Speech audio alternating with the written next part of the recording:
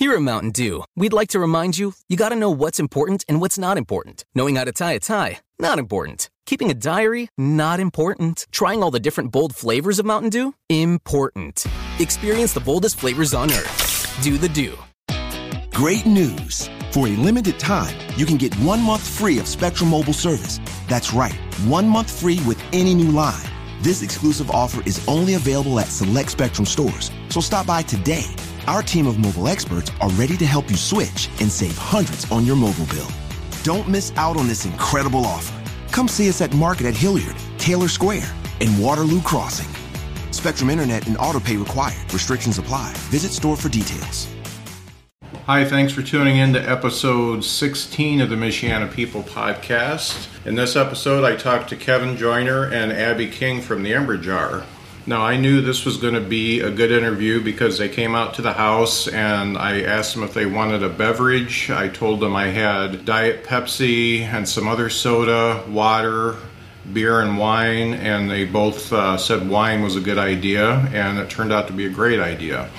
This was probably one of the most relaxed conversations I've had, and probably the most in-depth, where we really got to know about the artist. And if I say so myself, I think my interviewing skills are starting to get a little bit better, and I think that Kevin and Abby are naturals at being interviewed, so it just turned out to be a great experience. The other nice thing about this one is they played a song, and that'll be at the end of this podcast, and you can find out what song it is at that time. I am trying to build my Twitter following. I've actually got some people who started listening to the podcast through Twitter, and I've been pretty lax on keeping my Twitter up to date and posting on there, so I'm going to try to do that a little bit more. And if you are following me and maybe do a few retweets and things like that, maybe we can get the audience to grow and also get some more cool guests. So if you go to Twitter, just search for Michiana People and I should come up. I think I've got like 53 or 54 followers right now, and I'd like to get that up to at least 100 sometime soon. We've also got some great interviews coming up. I talked to Jeff Harrison, who reopened Vegetable Buddies in South Bend. Vegetable Buddies was a big club in the 70s, and he's actually opened in the same spot where it was in the 70s, and has an amazing place opened up, and one of the best sound systems I've seen in this area, so I can't wait to see some bands there. Also talked to Aaron Sandock, who is a local artist, and you can find his art at aaronsandock.com, and had another one of my favorite conversations with him. Also talked to Grant Carlisle, who is with Michiana First, which is brings all the area robotics competitions together. He also started Run for Phil, which is short for Run for Philanthropy, a way for you to do a running event and get all the money together for your charity. So great things coming up. I've got some more interviews scheduled, so we're not losing steam at all.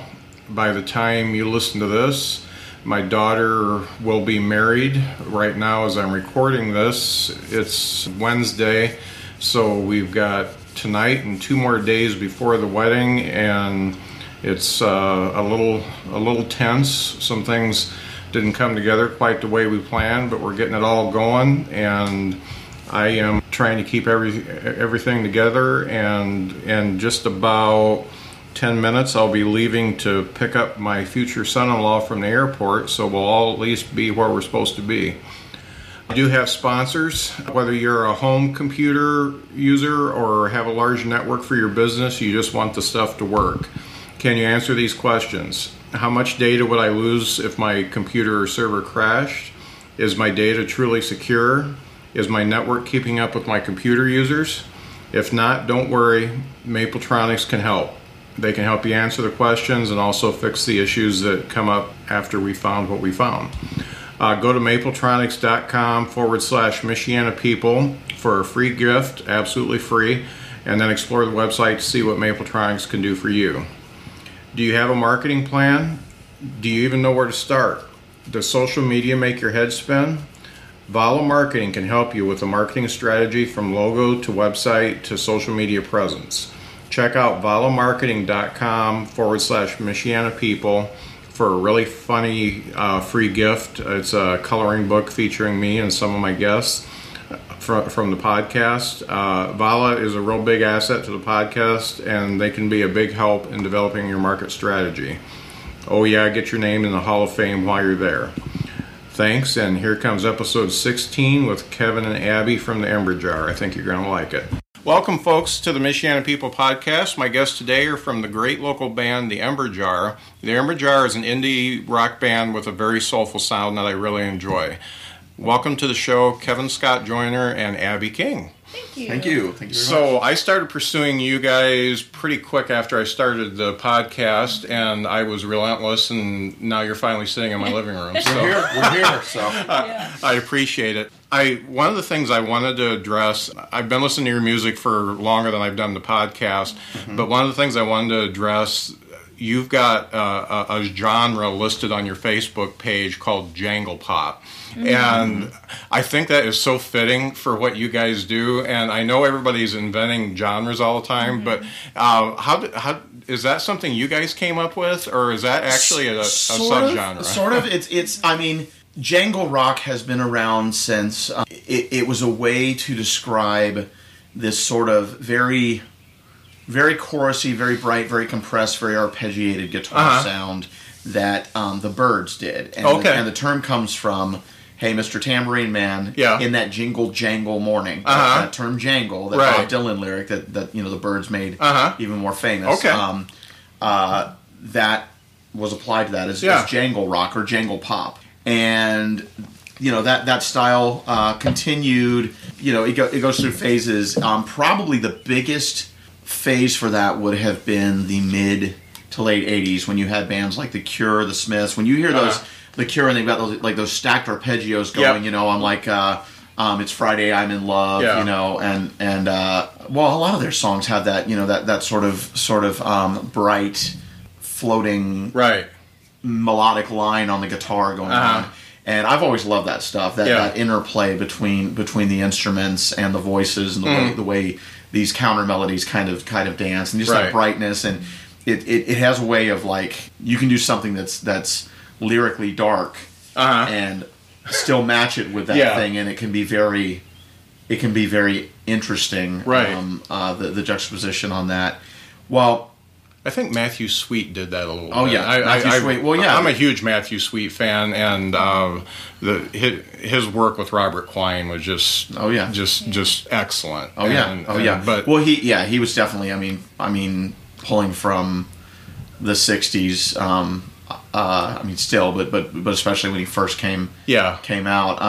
And then even if you look at like some of U2's earlier stuff, they have some of that sound going on. And then you heard it again. There was sort of this, what they called alternative or whatever.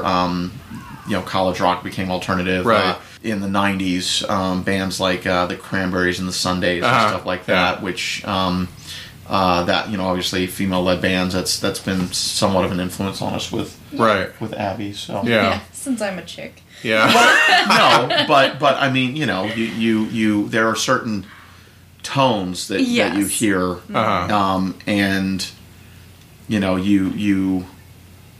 you gravitate toward things that vocally that would be in my range, and you have to do that, and so you look for those examples, and then you really get into you're like, the more you explore this kind of music that's really interesting you explore these different things, and then those things end up becoming influences. But what's interesting is, like, I've got a pretty varied background. I grew up on country music and 50s rock and roll through my dad, who's a country guitarist and singer, and did it, pretty professionally, like semi-professionally for a while, but was doing really well. He was in England when I was born. He was in the Air Force, American Air Force, so my family was stationed over there.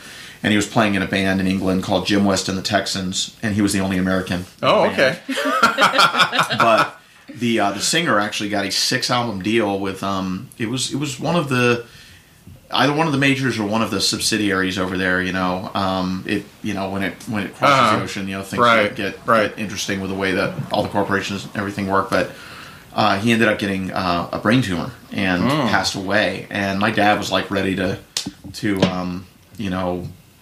get his early retirement, and they did a little mini, but the guy ended up dying. My dad stayed in the Air Force for another, I don't know, 10, 15 years, something like that. But anyway, so I grew up on that stuff, and then getting older, I got into Michael Jackson was probably my first big push into kind of seeking my own music out, Thriller and stuff like that. That's a pretty big jump. Well, it is. But before that, I would sneak into my when my oldest sister was away was at school. This was back in the States. When my older sister was in high school and she was at school for the day, I'd get off early. I was in elementary school, and I'd sneak into her room and I'd throw in her Bob Seger albums, and her Styx albums, and her Fleetwood Mac albums. Yeah. Stuff I probably shouldn't have been listening to a degree, but I was sneaking and listening to that, and so that was my first exploration out of that.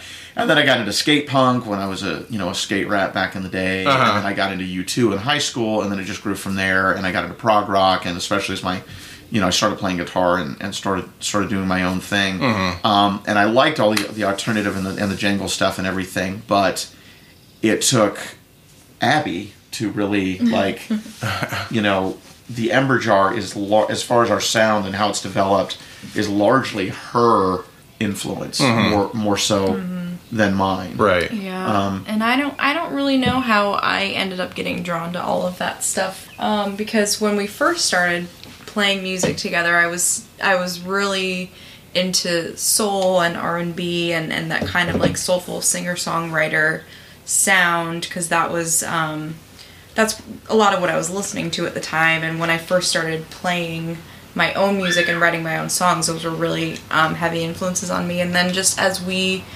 grew as a band and we started doing more covers, and we wanted to just kind of expand our repertoire, so we started listening to a lot more U2 and The Cure and all this stuff, and I was like, man, and at first I was putting a really soulful spin on these things when we would cover them, and then I just kind of kept getting drawn more and more back to just like the purity of the original way that the song was performed. Still doing it in my own style, but not putting such a heavy bent on it, Not as many runs. Yeah, exactly. Like I fell into a place that was really comfortable with that style of music, and then I started to write in that style as well, and it just kind of grew from there. Well, I hear the soul on every song that you sing, and it's kind of a soul folk type collision, and that's what's really cool. Yeah, and that's the funny thing is, like, I can't get away from the twang.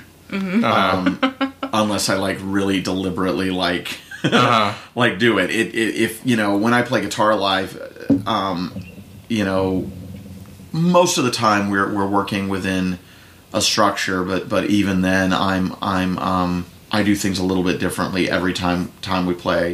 Different accents, either on the rhythm or the lead or whatever. Sometimes I'll look over at Abby, and then Vinny Carrasco, our drummer, I'll look at them and like go to the bridge, and I'll just have this idea to extend, and I'll do that again, and she looks at me with these wide eyes, but she never misses it. She's on it. She's like, "What are you doing?" Okay. I pretend like I hate the curveballs, but I love them. Yeah. And then sometimes I'll but to get back to my point, sometimes we'll really like take things some places.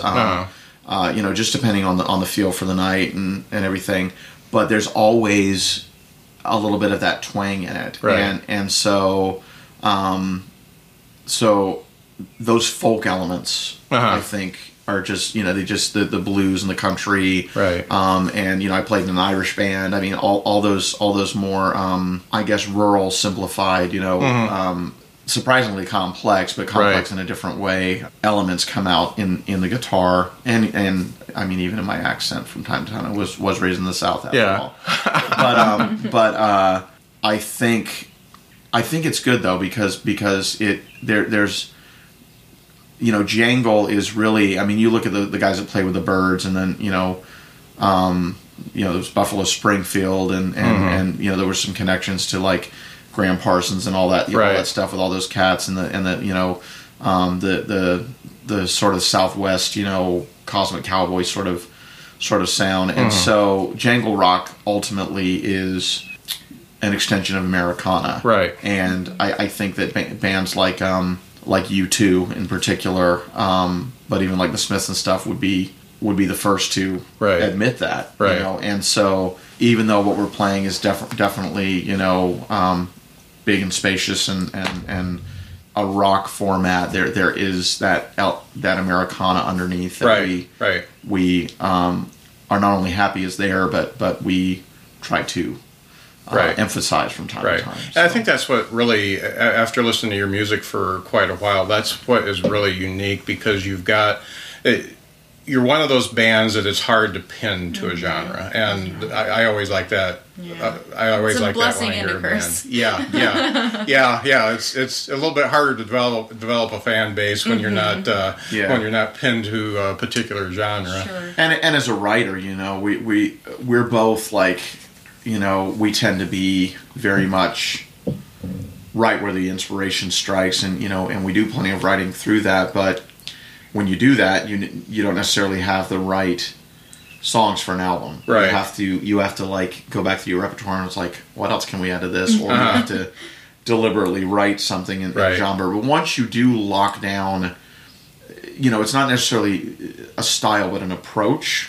Once you lock that in, you're able to write in that approach and come up with something that, while it may not be exactly identical to this song, if you put that and this song on the album and then put this song in the middle, you see the continuance, and it all kind of ties together. And I think that's where we are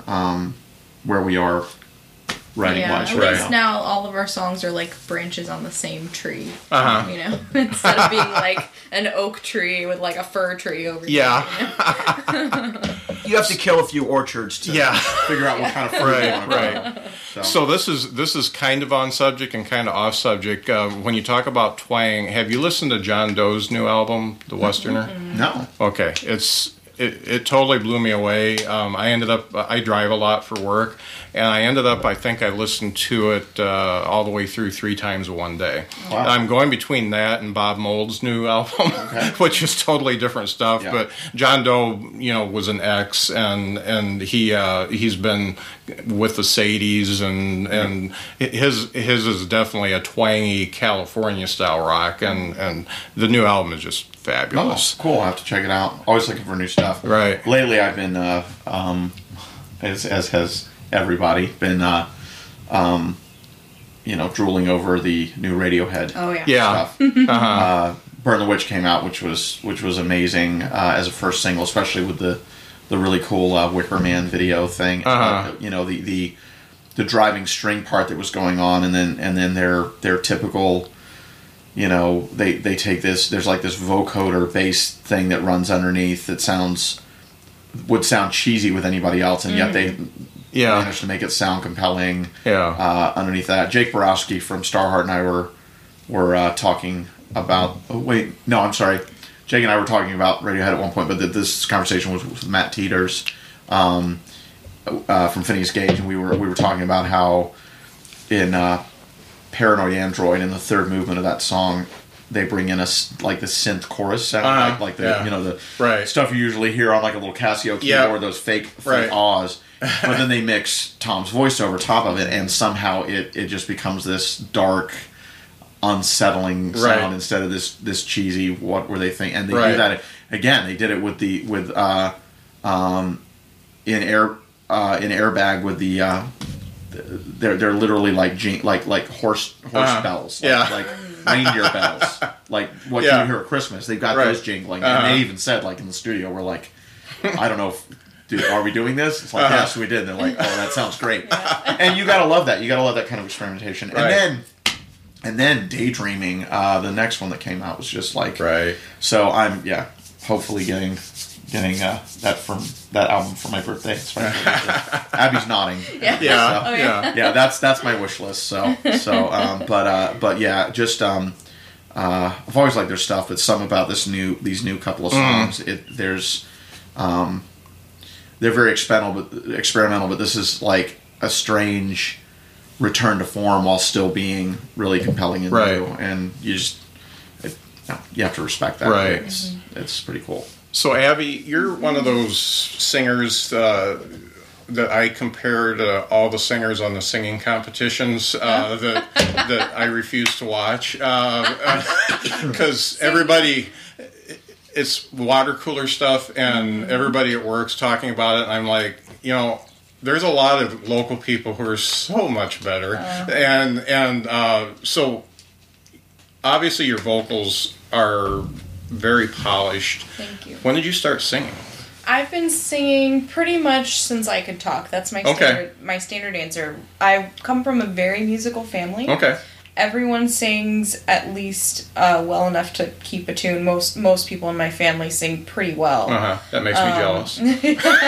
Yeah, it was one of those families where, like, on, family road trips, we would all be in the car singing in 5-part harmony, even when I was a little kid, So just learned to hold down my own part really early. And my sister went to IU Bloomington. She went to the Jacobs School. Before it was called the Jacobs School, I think it was just called the IU School of Music or something like that back in the day. And so that was her major. And so I learned, like, a lot of proper singing techniques from her pretty early on, and then was in choirs and stuff like that throughout elementary school and high school. And it wasn't actually until the week that I met Kevin that I ever, like, ventured out and sang by myself in public. Like outside of the context of a group sort of a thing. And definitely the first time I'd ever done anything original. But yeah, I was just in this place where I had just come out of this pretty awful breakup and needed an emotional outlet. And so I had a couple friends who played ukulele, and they were like, hey, you've got some musical talent. You should just, like, pick up the ukulele and see how it feels to you. Because it's not a hard instrument to play. And, it's pretty straightforward and simple. And so I did. I went and bought one, and I didn't know anything about it. And I just taught myself a couple of chords looking on the internet at chord charts and figured out a few on my own just from my ear, and learned like 6 chords and wrote one song and went to an open mic that Kevin was running, and that's where we met. And I didn't even know how open mics were supposed to work. I didn't know you're supposed to prepare more than one song. Okay. Because I'd never done anything like that. So I just showed up and I played my one song, and he's like, you done? And I was like... more like, that's it? That's it, yeah. That's a... Sounded... You done? No. It wasn't like, no. I and everybody else in the place was just like... jaws wide. We're like, where did that come from? Yeah, and of course I'm sitting here like, I just poured my heart out for you. This is all I have. What do you want from me?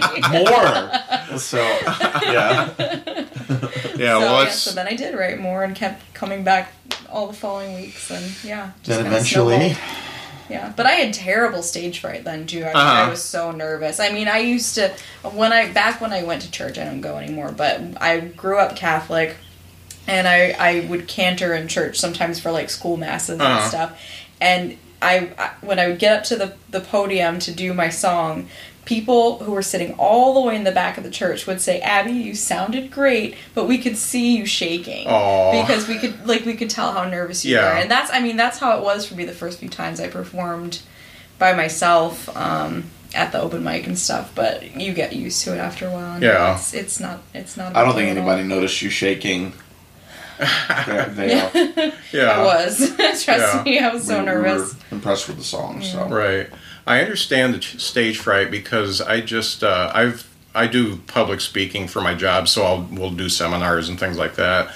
But a guy from work who organizes our yearly company party came to me a few months ago and said, we'd like for you to do comedy for the company party. And I'm kind of the jokey guy at work, so they thought I'd be perfect to be a comedian. And I said no. And he came back a month later and said, we really want you to do it. And I said, no. And then he comes back a couple weeks later and he says, we're going to pay you. And the thought, and I don't care if they gave me a quarter, but the thought that I could introduce myself as a professional comedian because I got paid for it was really cool. Yeah. So I came home and I told my wife, I said, I think I'm going to do it. So I put my act together, and I put together a roast of all of our executives and all that kind of stuff. And I didn't do any open mics or anything to practice, so I was basically just practicing to a mirror and going over bits with my wife. And I had absolutely no nerves until the day of the party, and I woke up and my wife said that my eyes were like saucers, and she had never seen me, that we've been together like 35 years, and she'd never seen me that nervous.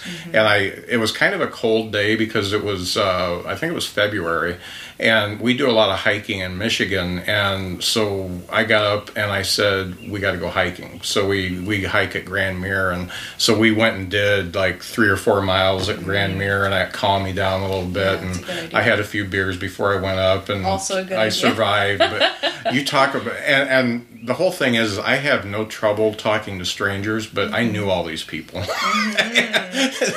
I had to go back to work Monday and see them, but I think it went over okay, and that kind of gave me the bug, part of my midlife crisis, so I may do some open mics and stuff like that. So, that's good. But that's really fun.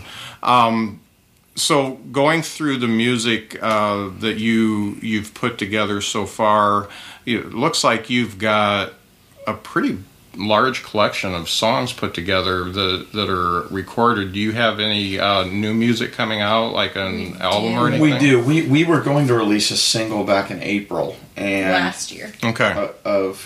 No, we were gonna April of this year. April of this year, but we were gonna do it even before then. Yeah, but anyway, yeah. So we were set to release it, and I don't want to go into details, but needless to say, we had a catastrophic equipment software meltdown, and it not only killed the project file, which I had put so much work in, I mean that we were like literally doing the ready final save, ready to take it into the studio the next day for mastering.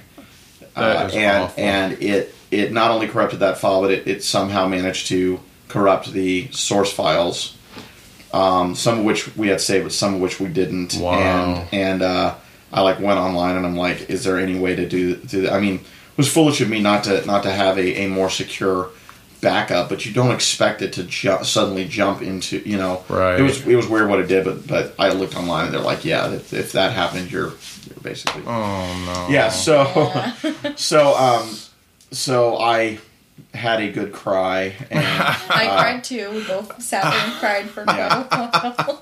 And then I think I would cry for a while. From it for a while. Talked to our promoter, and I said, "This is what happened." And he's like, "These things happen." So we're hoping to release that before the end of the month. So good. We're just trying to get the last of that ironed out. It's it's just.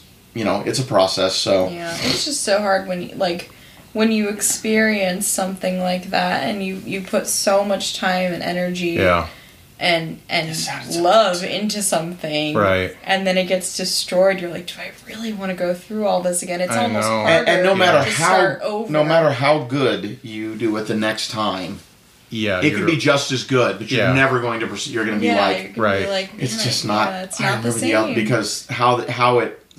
You remember it and how it sounded in your mind. It's not going to be the same. So, because there's little nuances in your performance, and I still remember my vocal, what we did for the last recording, and there was this one track where I got this unexpected little crack in my voice that I'd never done before, and it just really worked, and I was like, this is great, and I don't know if I'll ever get that back again, because it wasn't something I could control. Yeah.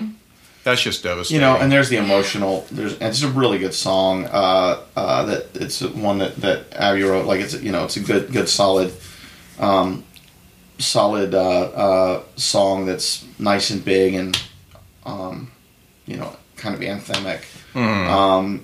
So we want to finish it and put it out there, and we'll we'll finish working it until it's good. But it's just it's never going to be the same as the original. But that said, we do have a number of songs that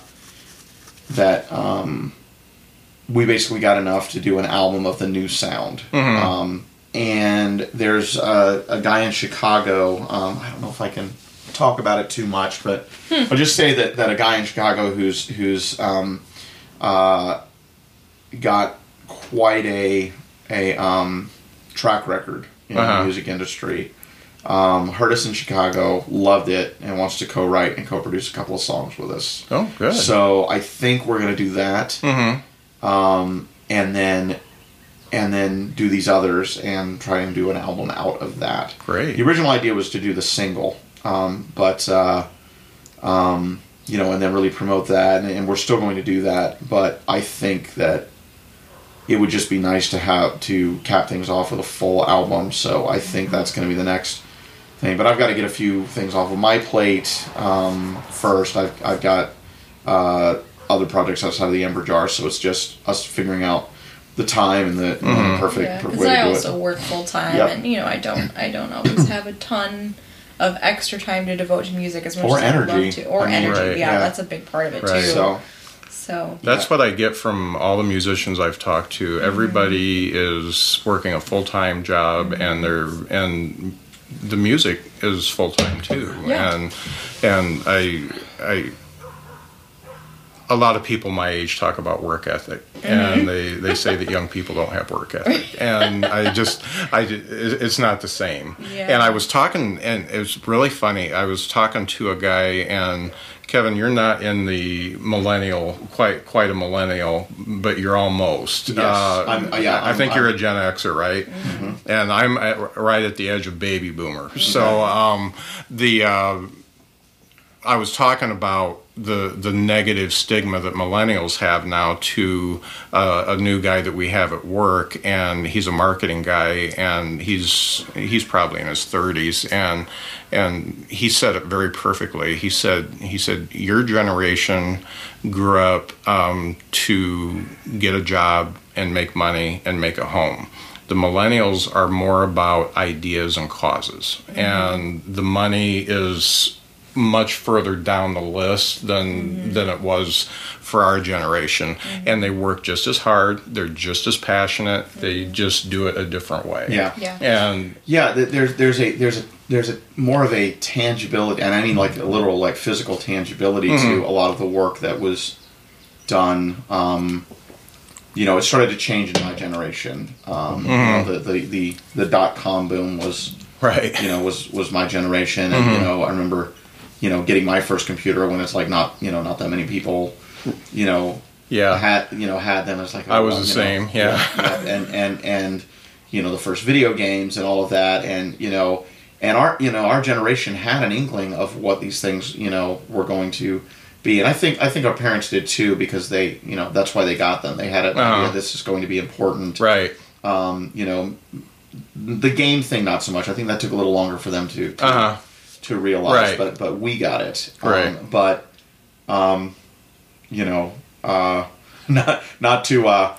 not to quote Bane from Batman, but we still, the Gen Xers, we've largely adopted hardware, whereas now the millennials they've had it since day one. They've grown up with it, and I'm right on that cusp where I'm straddling. I'm old enough to remember a time before computers and all that were ubiquitous, but still. But by young the time enough you were starting to really, by the time I came of age, so to speak, it was pretty much a daily part of my life. So. And so it's you can almost say that the baby boomers and your generation built the tools, and the millennials are determining how those tools are going to be used. They're still using them, and it's more, the internet. The elements are there, but you don't see them. You see the towers and things like that, but it's not like the industry of factories and cars and things like that. It's much smaller. It blends into everyday life, but if you look at the overall stamp of what's been done and how it's changing the world, and the platforms that run on those things, There's this great GIF out there where you've got it shows a desk in like 1980, and then it shows a computer. I saw that. Everything on the desk. Yeah. The not the stapler, but but like the stack of papers and the calendar and the phone, like everything pulls onto the computer as an icon, and then I think the computer, I can't remember, I think the computer gets smaller, maybe turns into a laptop or whatever. Yeah. And that's true, and that's happened in what was that, 35 years basically? I mean, a little longer than that, but that was around 1980 was when it really started to hit, and that's that's been done by that takes a lot of work, and a lot of know-how and a lot of thinking. Right. I'm a creative by trade. I do a lot of freelance creative stuff, writing, producing, and you don't necessarily see the tangibles until the end result. But I mean, if I'm sitting around for a few hours, like if I'm working on a film and I'm watching a similar film and I'm dissecting it, that takes a lot of work. Right. There's a certain degree of planning that has to happen in order to get all these things together. Right. Right now, we're getting ready to shoot this web series. This guy that I'm working with and some guys on my team, and all of the work we have to do in pre-production, just the calls and the location scouting and all of these things, just to make 13 10-minute episodes, which is essentially as long as a feature film. Right. The amount of work to do that, even at our level, especially at our level, in order to make it good. Right. All the we don't have a huge credits after credits of people to do it. It's all of this other stuff, and I think to a large degree that the millennial generation, a lot of what they do is like that. Right. And the work is done in a way that is not as tangible at the outset, and it's not as tangible physically at the end. But if you look at the way it changed the world, makes the world operate, it's just as impactful, if not more so, than the work that's come before. Right. Yeah, it's a different mindset, and the thing that I get from everybody I've talked to, and most of the people I've talked to are younger than me, because most people are younger than me. There's just passion there, and it's funny because when I started this podcast, I expected to maybe meet some new people and put it out there, but I'm making friends. I mean, these people are loyal it's a community. To a fault. It's absolutely a community. And I tell my wife, I said, I just tell her, I'm like, I can't believe I didn't do this years ago, because this is just, it's such an eye-opening thing, and there's so much stuff in this community that is really positive, and I've said this on several episodes, but the thing that really got me down was the fact that we're becoming kind of a soundbite society where and it's all negative, and when you look at social media, you're poking at somebody's candidate, you're poking at religion, you're poking at gender issues and all this kind of stuff. No matter what side you're on, it's just people yakking at each other. I just went on a Facebook hiatus today, and it wasn't so much like I've managed to find a good balance between getting work done and being on Facebook, and I use Facebook for business and stuff like that. So my messenger is still on my phone, and our pages for our band pages and stuff are still on there. But it was mainly because of the vitriol and the negativity, and the way that those things can become a distraction, because you're carrying with them as you go. They really they've done studies that I think actually Facebook did a study. I think, wasn't it Unauthorized, where they actually filled people's feeds with more negative they manipulated content. People and did the study. I remember that story. Those people did actually carry that with them, and they had more negativity. Doggone manipulative millennials. I know. So it does impact you, and I noticed personally for myself, I haven't taken a full-on hiatus yet, although I may at some point. But when I started following pages that were more just humor-based content and or pictures of cute puppies and stuff, man, my mood was way better. Oh, it's 3 a.m. I need to look at Bork. You are doing me a fright. Yeah, it's a great page. Kittens and baby goats. Yeah, that's what I totally go for. That's what keeps me going. Yeah.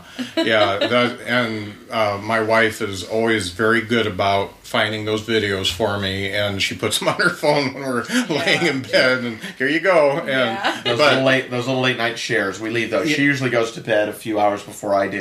She'll wake up in the morning with a nice funny thing on her Facebook usually. Yeah, or I'll share something for you before I go to work or something in the morning. You'll see it when you wake up. Yeah. But one of my guests that I had on the podcast, Miles Robertson, was talking about Miles. He was talking about the art of conversation. Mm-hmm. And the funny thing is I've talked to a few people where I probably agree with maybe 5% of what their belief system is. Mm-hmm. But when you're sitting there looking somebody in the eye and talking to them, you can find commonality with anybody. Absolutely. And that's what's really cool about it. And now I found, because you may not know it, but I'm a total introvert. But you may. So are we. Yeah, we are. I've had to learn to fake it in order to be a and musician. And Abby, I don't know if you've ever faked it. I think you just go and do it, and then you're like, okay, I'm done, and she goes, disappears. So, but since I've started this, I found that when Lisa and I, because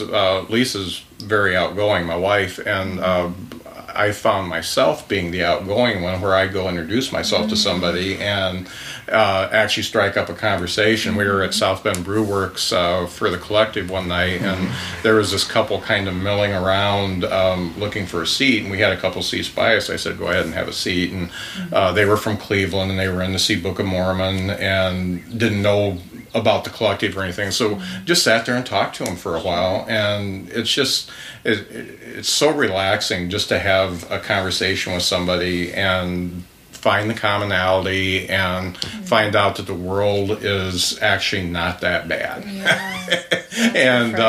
And especially when you're just sitting there talking to somebody. It's funny you talk about the internet.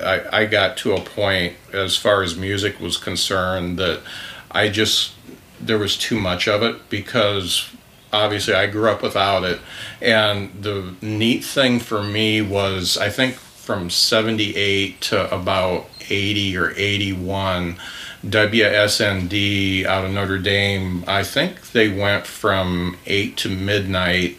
They would play the new wave music and the punk music. I'm making quotation marks. They would play that, and that was the only way I was going to hear it, because I'm in Lakeville, Indiana, and it's just not East Coast and West Coast. It just never got there, and so I got exposed to Blondie and Talking Heads and Ramones and just all the Tubes and all those great new wave bands. And then I would go to school at LaVille, where it was pretty much, it was either Bob Seger or Styx, or maybe Cheap Trick was the kind of fringe band there, and I would be talking about the Ramones and stuff like that, and they'd look at me like I was alien.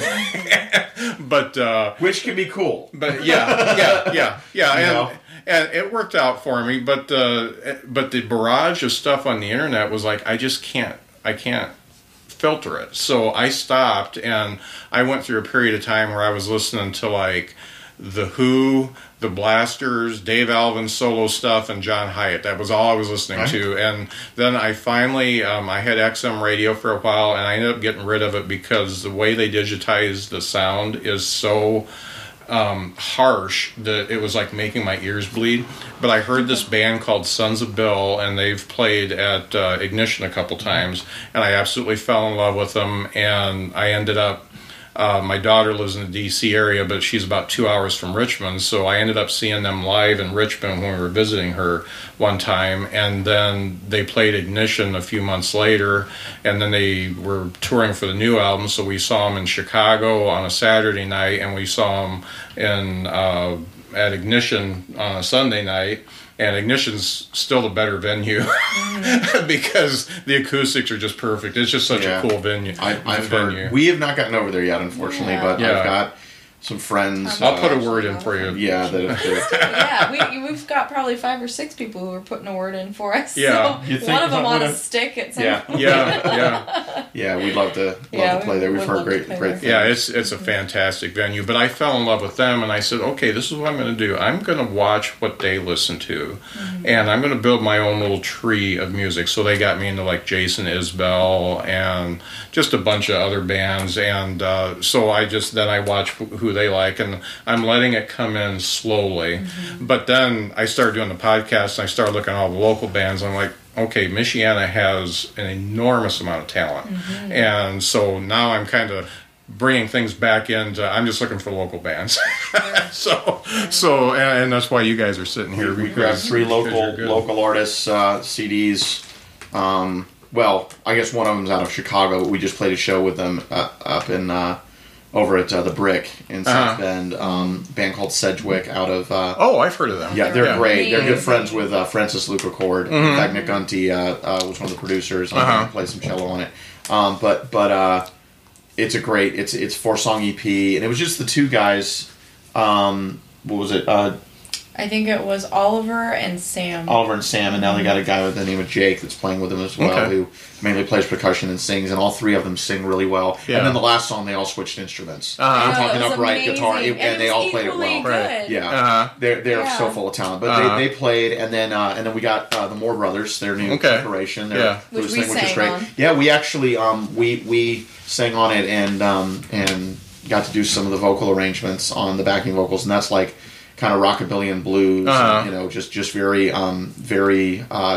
traditional in that style, and really fun and exciting. It's got a great sound, right? And then Soul Tray, yeah, which is a Irish band that's all from throughout this area. I used to be in the band. It was me and Sean Hoffman from the Goldmine Pickers, and then Autumn Rhodes, who started out as a kid. She was in Kennedy's Kitchen, of course, and then she's now living in San Fran. At one time, all 3 of us were living in different states. Sean was up here. I was in Nashville or Florida, and then Autumn was out in San Francisco.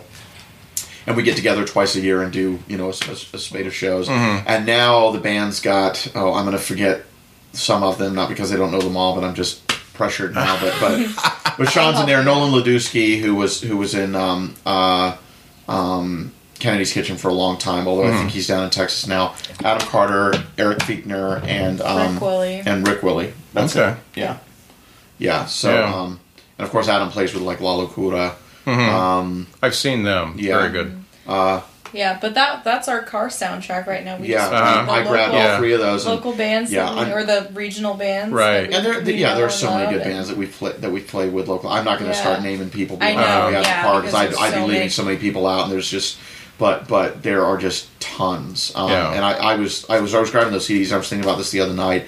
I'm thinking about putting together like a playlist. I don't know if it would be personal or if I could get permission from everybody. Just a playlist of local bands that I've got their album, and there's a particular track on it that I is a favorite. Not to say that I don't like all the others. Just there's so much talent in this area. Trish is doing that already. She made that's post. That's right. Yeah, she's gonna put that together. She made a post that said something like. She was walking by like some college housing and heard some really terrible music playing, so she wants to get a playlist together of like actual like good local music and just hand it out to these college kids for free and tell them, hey, like no doubt you could be a lot better. Yeah, and we have the benefit of we just had the River Lights Festival, which those folks did some great stuff, and then the work that Dina Woods did for the 3 years before that with the Sounds by South Bend festival. We're big fans and good friends with Dina, and actually she hasn't performed in a while. She kind of took a hiatus, but I think she's going to be writing if she's not already doing that now or soon. But we would get up and basically play behind her as her acoustic band, and then she had Eli and Arthur from The Beat and After Hours as her electric band. Then sometimes all 5 of us would get together. So we love Dina to death, and just what she did with that, and then and then what she did over at the pool with Gus and everything was just really, you know, I think in a lot of ways the start of what began to coalesce, because there was all this talent, but there was a disconnect between this community, and it feels like it's felt like that for a while, but it's there, and I think Dina had a lot to do with that. Right. It's good to see that it's, you know, that it's continuing and growing in other places with what you're doing. Yeah, it's great to see. I think we're getting at a tipping point, just based on what I'm seeing at Ignition Garage and some of the other places where people are willing to pay to see good live music. Yeah. And this whole no cover thing doesn't have to be a thing anymore. So you guys can at least have money to buy a beer after the show. Right. And so I think it's getting to that point where people are willing to do that. And I know a lot of people my age are willing to do it, but they want to see the old bands, and some of them want to see cover bands and things like that, which is fine. But man, the stuff that's being produced, I love you guys. I love Elephant Rescue, Letters from Earth. Elephant Rescue, we know all those cats really well. Yeah, and Letters it's just Earth. We talked about them before. Yeah, they are it's just great music, and I'm going to do everything I can to support that.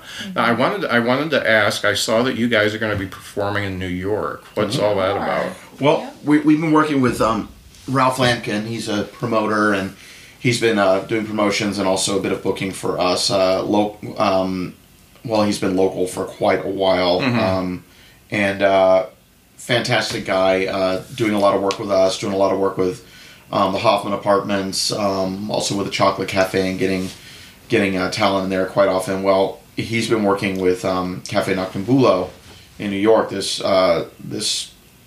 really cool cabaret style thing, and something that's been really cool is, I told you that, we went and performed in Chicago, and we're really well received. We actually performed in the Underground Wonder Bar, which is, has been like a blues and jazz place for like 30 years. And when we got up and performed, the owner was gracious enough to let us play at the end of her set. Ralph had set it up.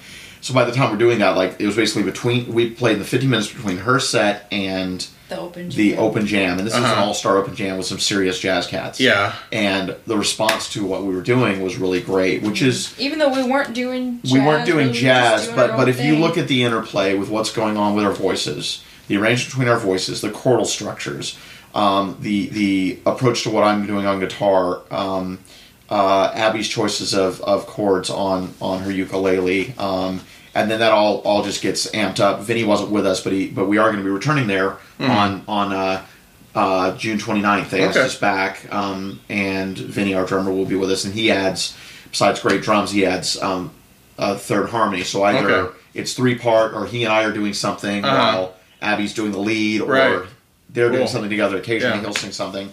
So it was just cool to see that what we were doing was so well received by. I mean, we got a standing ovation on the third song. It was nice. It was like, wow. Yeah. And then got off, and everybody wanted to talk to us. And these players got up and were just amazing. And so to get that kind of validation was really nice. But it shows that, at the end of the day, if you're feeling it, the emotion's there, and you've put them in your discipline, and your style, and you're able to work in the medium that you've really worked, really done your woodshedding in. I think it cuts across boundaries, and I mean, tastes vary here and there, but but at the end of the day, I mean, if there's only two kinds of music, as Ray Charles said, good and bad. And the good stuff, if it's got soul. Well, and too, like, I mean, I think a lot of people who are musicians can already have pretty wide-ranging taste in music. You have an appreciation for a lot.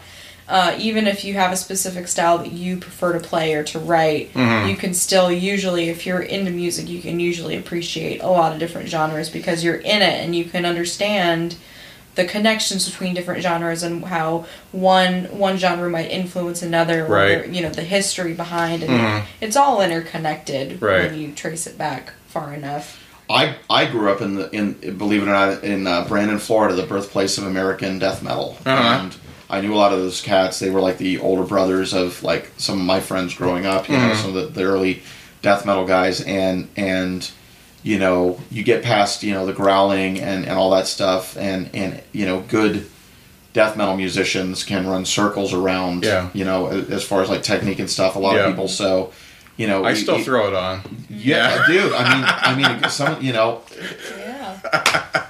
I like this web series I mentioned. It's a horror web series, so I can go from listening to, you know, to Merle Haggard to listening to metal, you know, in the same, you know, you know, without a break in between, and you know, that's what it comes down to is, you know, that emotion can be carried through in so many different ways, and that's what you come to music for. You come to it to feel. That's what you come to all art for. I mean, sometimes the feeling is escape and letting go, and that's why, you know, I can also enjoy a pop tune. I mean, the new Timberlake song is quite nice, you know. But you know, not to say that Timberlake doesn't do some, you know, I mean, he's a great, you know, performer, and I mean, you know, but he can get you to dance too, you know. It's just, at the end of the day, you're there to listen to it, or you. At the end of the day, you want to feel something. Exactly. And if you're conveying that as an artist, that's what you should be aiming for. And there's no better feeling than seeing it live. Yes. So support your local musicians when they're playing. Go see them. And going back to Chicago too, like, I mean, I think. Yeah, I think I got a topic somewhere. Yes. So I was going to say, well, we were talking about New York, but I think when we played in Chicago and we got that validation of seeing that not only can we be successful in our own little community, but we can get that same response, or even in some ways a better response when we branch out a little bit to different areas. That gave me a lot of confidence for going to New York. Going forward for the show on the 29th. That's kind of what I was. It made me feel really, really good. Because I mean, our music, it's got a nice, you know, kind of soothing sound. It's melodic and stuff, but it's not necessarily the first thing you think of for a cabaret. Right. But Ralph has been pretty spot on with all the places that he's gotten us. It's worked well. So he's his got instincts just a great, are strong. Great instincts, great ear. He's a writer and musician himself. You know, he's done a lot of stuff in like particularly jazz and Broadway. And with us, he's branching out. He hasn't really worked with a lot of like rock and pop bands, and he's wanting to do that. And then with some of the solo stuff I do, which is more blues and like early country, you know, rootsy type stuff. But he, you know, he loves it, and he's enjoying, you know, branching out. Cool. And so we're enjoying working with him, and it's good. He's brought a lot of opportunities our way. We're super grateful. That's great. Yeah. Well, I hate to pump you up too much, but I do want to say that when you did your Tiny Desk submission that went out there, I was obsessed with it for about a month. Oh, cool. Every day. Thank you. Well, that song will definitely be going on when we record the album. We'll be doing an album. I clicked to play. I was like, this is just beautiful. I listened to it, I think, every morning before I went to work, and then maybe some death metal on the way to work. Okay. But turning in the time. No, that's great. I love hearing stuff like that. That's awesome. Well, I appreciate you guys sitting down to talk to me. Do you have time to do a song? Yeah, absolutely. Okay, well, we're going to cut away, and then we're going to set the recorder back up, and Kevin and Abby are going to do a song, so stay tuned, folks. Okay, folks, we are listening to the Ember Jar, Abby and Kevin, and they are doing a song called To You. So take it away, guys. All right.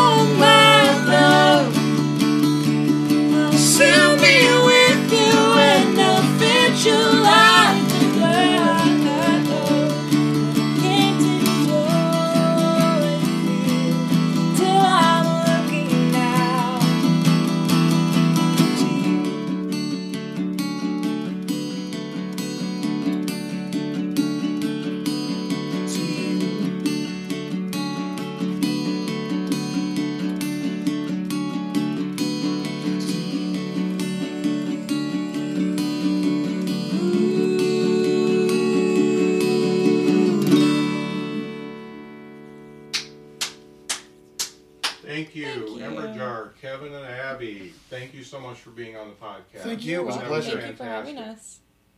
You can't get much for $5 these days, Unless you go to Wendy's for a $5 Biggie Bag. Get your choice of double stack, junior bacon cheeseburger, or crispy chicken BLT. Plus 4-piece nugs, fries, and a drink. All for just $5. You got that bag. You got that Biggie Bag. You got that bag. That was smooth, wasn't it? That's how you're going to feel when you get that Biggie Bag at Wendy's. U.S. price and participation may vary. Includes 4-piece nuggets, small soft drink, and small fry. Prices may be higher in Alaska and Hawaii.